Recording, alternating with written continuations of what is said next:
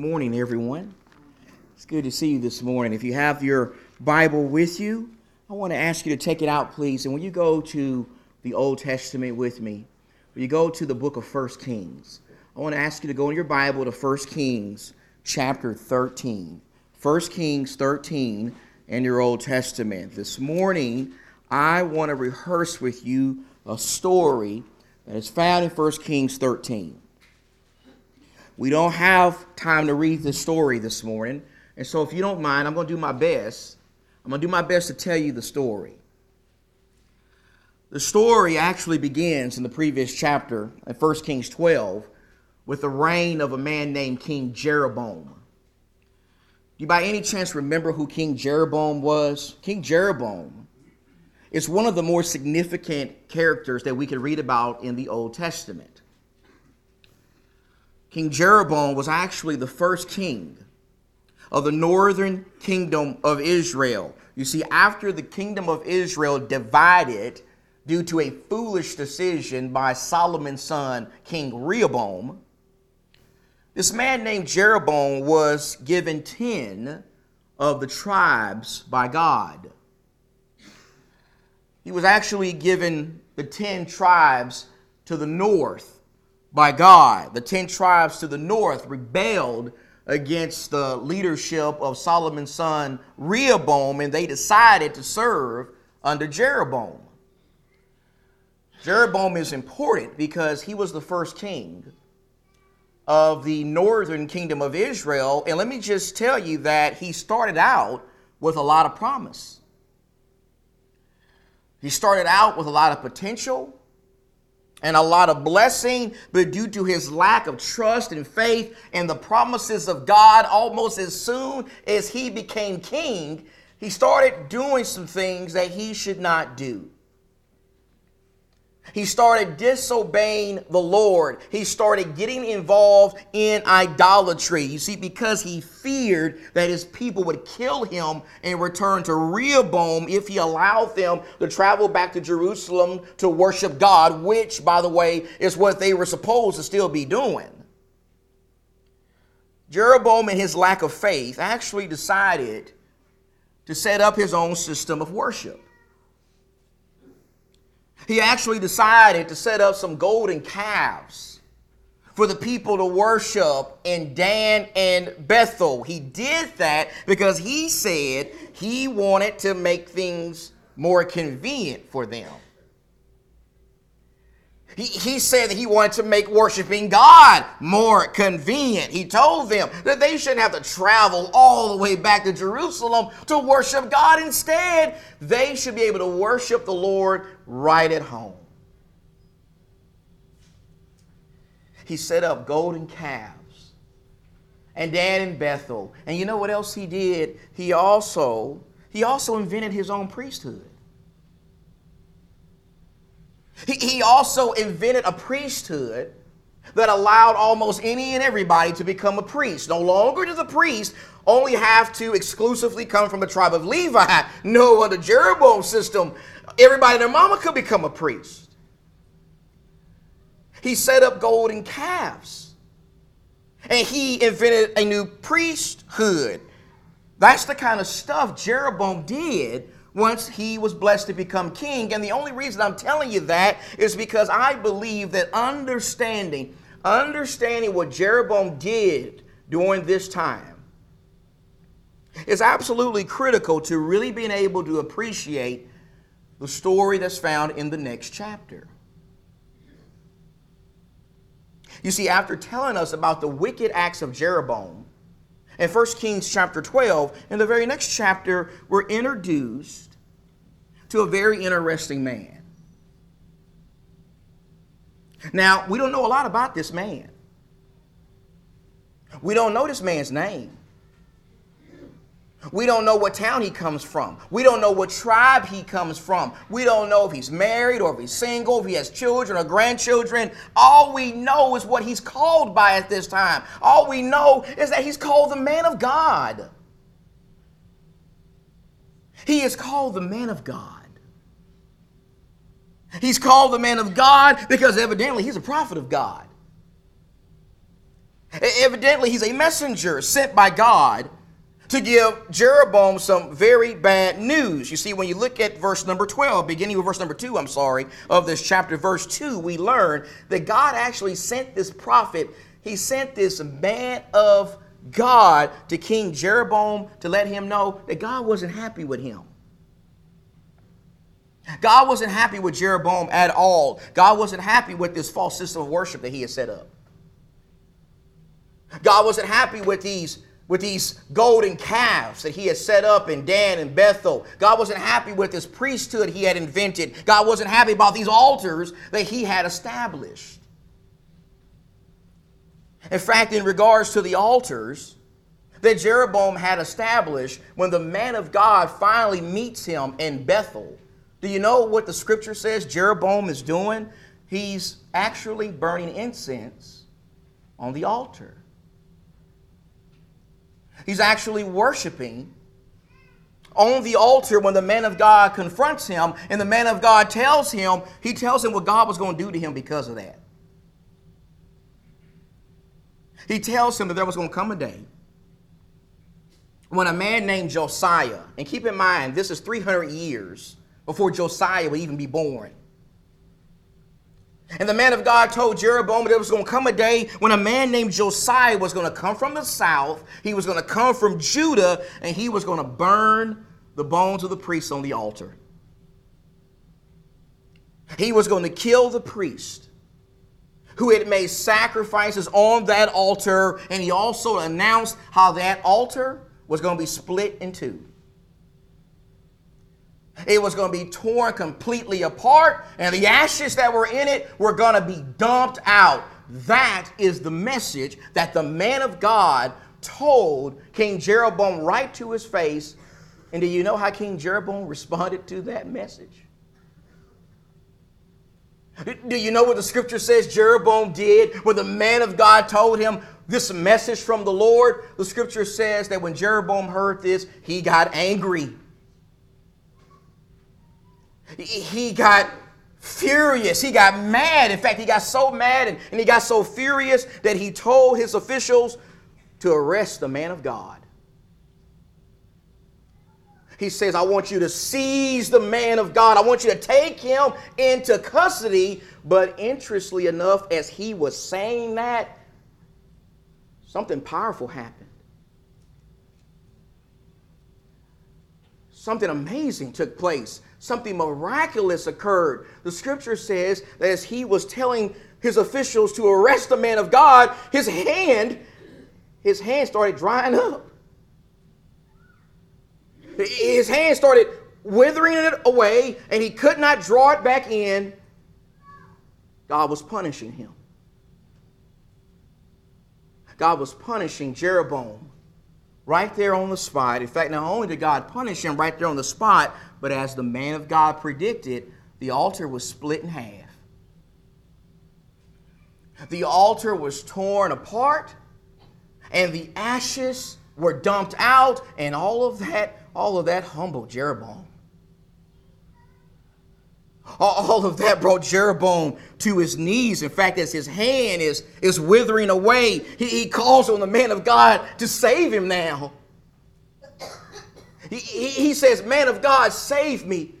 Man of God, help me. Man of God, pray to God and beg him to give me my hand back. That's what he asked the man of God to do, and the man of God did that. The man of God prayed to the Lord for Jeroboam, and the Lord answered that prayer immediately. The Lord gave Jeroboam back his hand instantly, and like any of us would have done in that situation, Jeroboam was so happy. Jeroboam was ecstatic. Jeroboam was enthusiastic, and he was thrilled. In fact, to show some gratitude towards the man of God, he asked the man of God to come back to his house with him. He said, man of God, come back to my house with me so you can eat and drink and get some rest. But you know what the man of God did? The man of God declined the invitation. The man of God said to the king of all people, I can't come back to your house with you. He says, God told me not to do something like that. He said that before I even came here, God told me not to stay in Bethel. God told me not to eat in Bethel. God told me not to drink in Bethel. God even told me, don't you go back home from Bethel in the same way that you came. That's what the man of God told King Jeroboam. And then he started making his way back home. And if the story ended right there, I believe that would be a great story. I believe that would be a wonderful story. A very memorable story. In fact, I really believe that would be probably one of the most successful stories found in the Old Testament. I mean, think about it. God gives this man of God a mission, and he gets it done. He does exactly what God tells him to do. He goes to the king, King Jeroboam, and he preaches the word of God to him. And it is confirmed that he's preaching the truth because the altar that Jeroboam is offering incense on, it is torn apart. The man of God, he did what God told him to do. He was very successful in his work. And again, if that story stopped right there, that would be a successful story. That would be one of the most successful stories we find in our Bibles. But unfortunately, my dear friends, that story doesn't stop right there. Unfortunately, there is more to this story. You see, evidently, while this event was taking place at Jeroboam's altar, some sons of a man called the old prophet, they were there too. The sons of the old prophet, they were there and they saw this event. And you know what they did? They went back and told their daddy about what they saw. They went back and told their father about the work of the man of God. And their father said, I got to saddle up my donkey and I got to go find this guy. I got to go find this man of God. And eventually he found the man of God. He found the man of God sitting under an oak tree. The man of God is sitting under the oak tree, and he says to him, man of God, I've heard about you. Come back to my house with me. Come back to my house and get some rest. You eat, you drink, you relax. And the man of God responded to the old prophet with the same thing he said to Jeroboam. He said, I can't do that. He said, God told me I can't do that. God told me I can't spend much time in Bethel. God told me I can't eat here. I can't drink here. I can't even go back home from Bethel in the same way that I came. The man of God told the old prophet the same thing that he told Jeroboam, but the old prophet turned around and told him, wait a minute, man of God, I'm a prophet too. I'm a prophet just like you are a prophet. And an angel of God came to me and said, there's a change in the plan. An angel of God came to me and told me, you go find that man of God and you tell him that God said, you can stay in Bethel. You can go into the old prophet's house and eat and drink.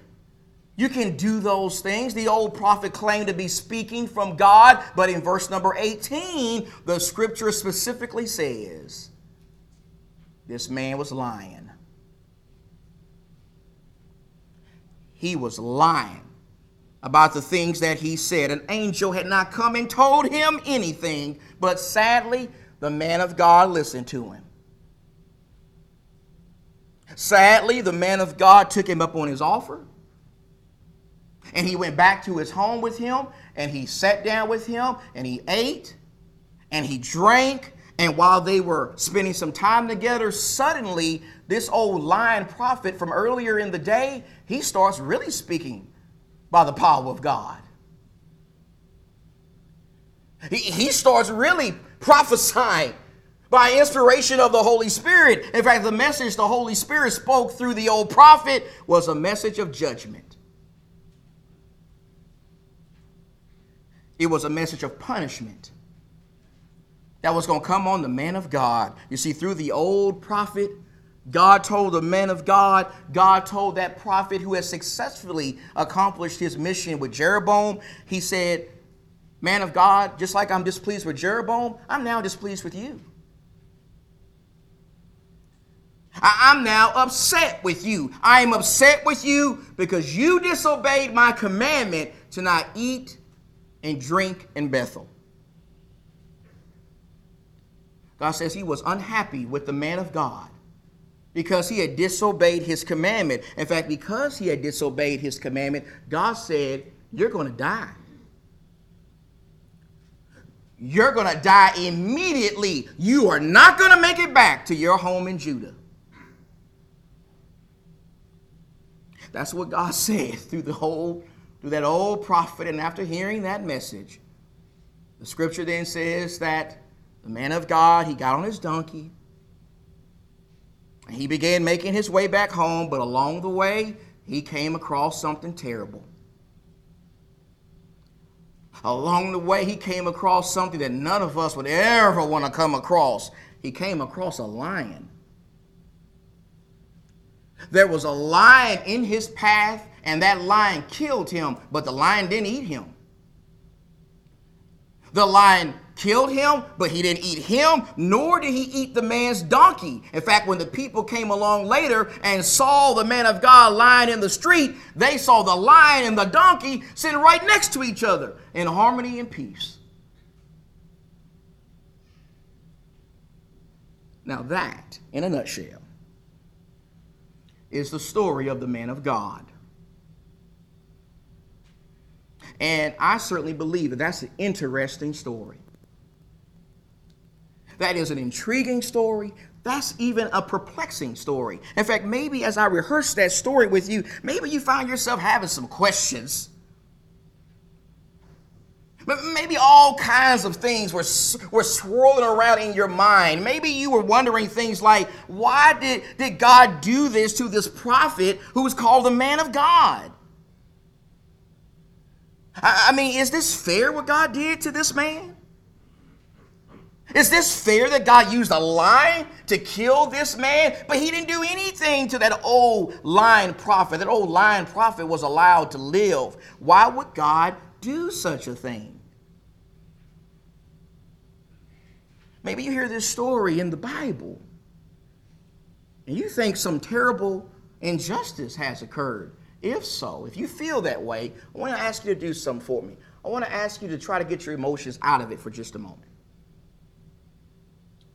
Please just challenge yourself to get your emotions out of this situation for just a moment and just consider what the Bible says, okay? Just consider a few lessons that I believe God is trying to teach us from this story about the man of God. And the first lesson I think God is trying to teach us from this story is we need to be careful who we listen to. Would you agree with that? We need to be careful who we listen to. I want you to notice again the instructions that God gave this man of God, this prophet who we've been considering this morning. First, notice how God told him to go to Bethel. He was very specific. He said, I want you to leave Judah. I want you to go to Bethel. He did that. Once he got to Bethel, God said, I want you to speak against Jeroboam's altar. I want you to tell Jeroboam I'm not happy with what he's doing. I'm not happy with this false system of worship that he set up. I'm not happy with the golden calves. I'm not happy with the altar. I'm not happy with the priesthood. God said you go and you speak against Jeroboam's altar. And God also told him that there will be a sign that will confirm his message. We talked about that kind of stuff last week. The sign here would be the altar will be split in half.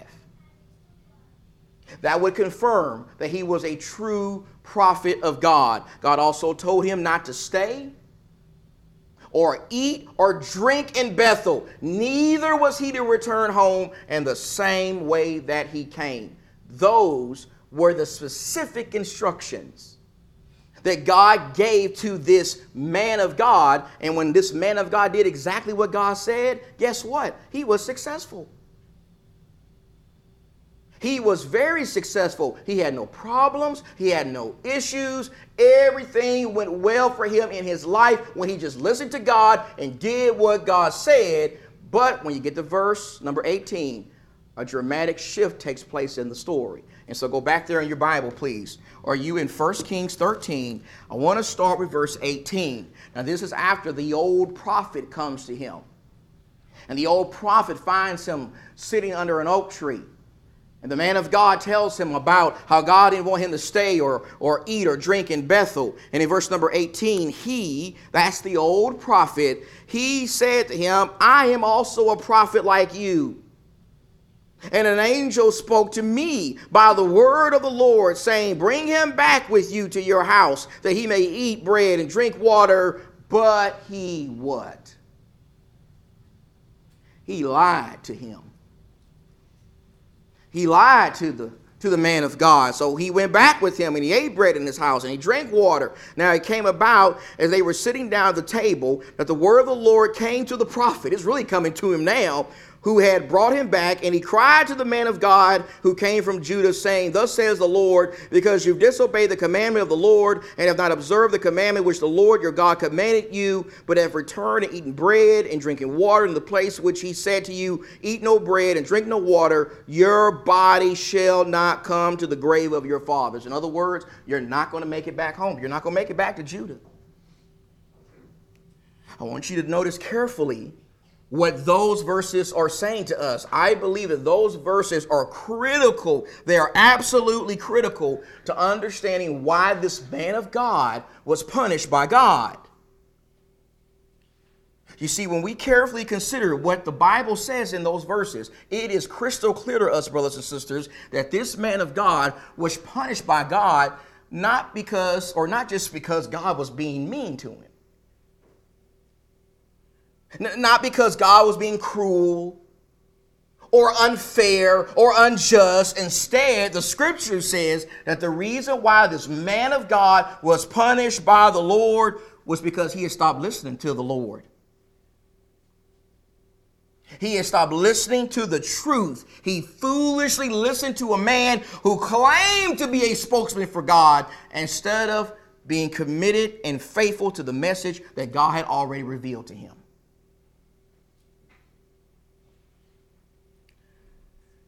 It didn't matter what this prophet claimed to be. It didn't matter what this prophet claimed God was saying to him. This man of God should have never listened to him. He should have never stopped listening to God. He should have never listened to someone who was telling him something that stood in direct contradiction to what God already told him. He should have never blindly accepted the message of this old prophet. Instead, he should have carefully investigated as to whether or not this man was really telling the truth. You see, this man of God was destroyed. And remember this, he was destroyed because he believed a lie. He believed a lie, and his actions remind me of so many people in the world today. You see, unfortunately, like so many, or like this prophet mentioned in this story, so many people in the world today, so many religious people in the world today, they're also destroyed because they listen to lies. They believe lies. They blindly believe lies. They gullibly just take a person's word for it when it comes to the will of God instead of searching the truth for themselves. They'll believe in things like a sinner's prayer or faith-only salvation just because a preacher told them that. They'll believe things like one church is just as good as another just because their parents told them that. They'll believe that it really doesn't matter how we worship God just because their friends told them that. Unfortunately, for so many people, they don't carefully investigate the truth of God's will themselves. They don't study their Bibles. They don't dig into the scriptures to see what God is really trying to say to them. Instead, they just blindly believe the lies that people tell them. From this story, we see we got to be careful.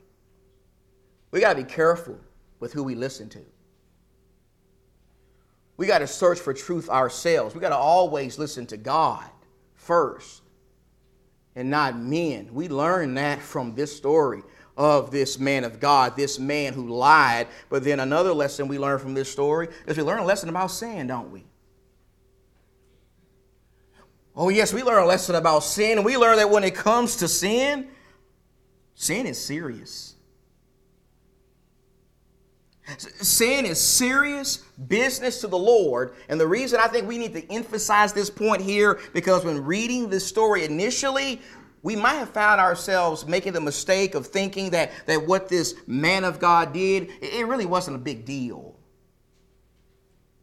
It really wasn't a big issue. It really was just a trivial matter. We may have found ourselves thinking that when we read this story, but notice that's not how God felt about the matter.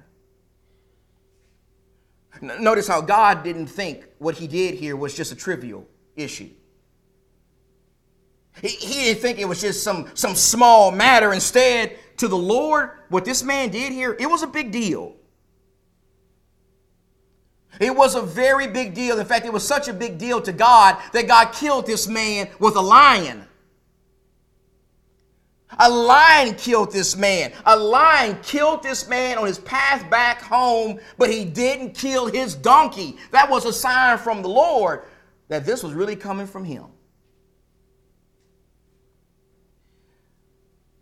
Clearly, this wasn't a trivial matter to God.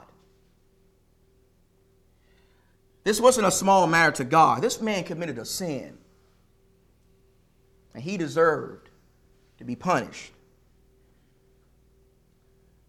God wants us to take sin very seriously. We see that when we look at a story like this. But then there's one more lesson I want to show you, and then we're going to close. We learn from this we got to be careful who we listen to. We learn a lesson about sin and how it's serious. But then thirdly, we also learn a lesson about obedience, don't we? And that is obedience matters. Contrary to what a lot of folks may believe in the religious world today, obedience matters to God. Will you go in your Bible, please, to 1 Samuel. I want to show you something in 1 Samuel 15. When talking about obedience or lack thereof, one of the best places or one of the best case studies to consider is the case study of King Saul. King Saul. King Saul also started out with a lot of potential and a lot of promise, but he was a failure ultimately because he failed to obey the Lord. And we see that in a story like this in 1 Samuel 15. In 1 Samuel 15, do you remember the occasion when God told Saul to go and wipe out the Amalekites? Remember that? God told him to utterly wipe them out. Wipe out every man, woman, child, beast, leave nothing. Those were the clear instructions that came from the Lord. But in verse number 8, the scripture says that Saul didn't do what God said. It says he captured Agag, the king of the Amalekites, alive, and utterly destroyed all the people with the edge of the sword.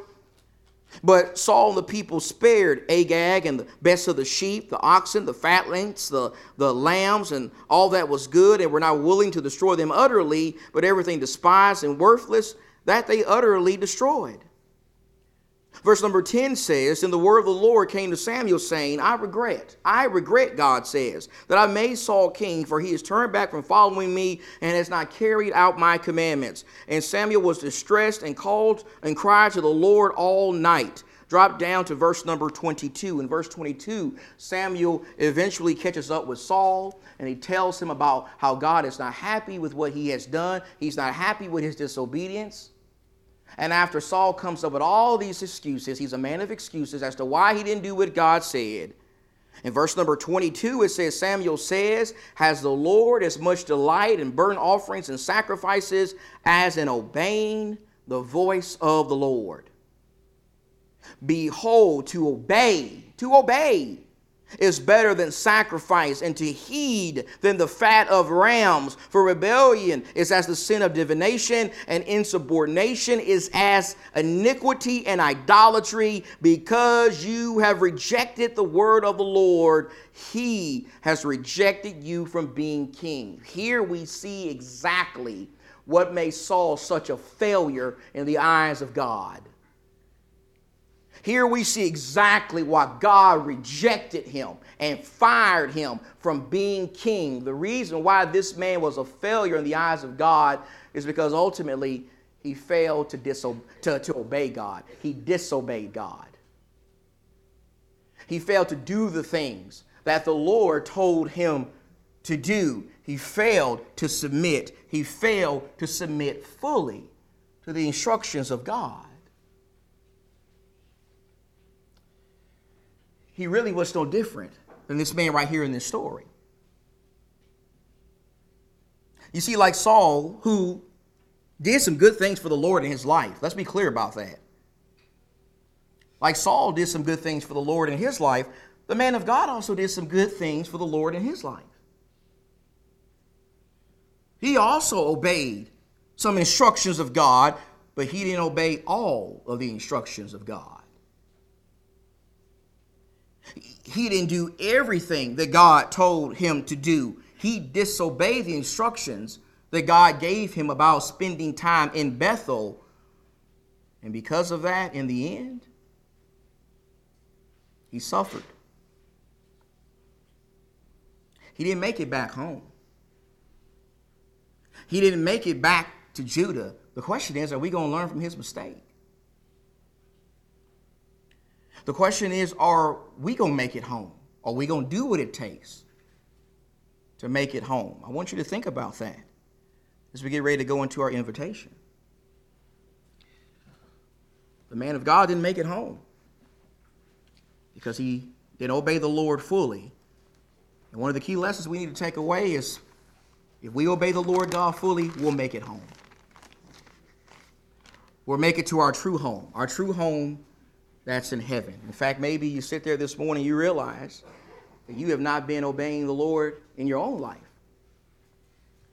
Maybe you realize that you have not obeyed what the Lord says in regards to what you need to do to gain salvation, and that is believe it in Jesus and repent of your sins and obeying the commandment in the Bible to be baptized for the forgiveness of your sins. If you sit there this morning and realize that you are not on the right path to get you home to heaven because you're not obeying God, let us help you with that right here and right now. Let's stand. Let's sing together.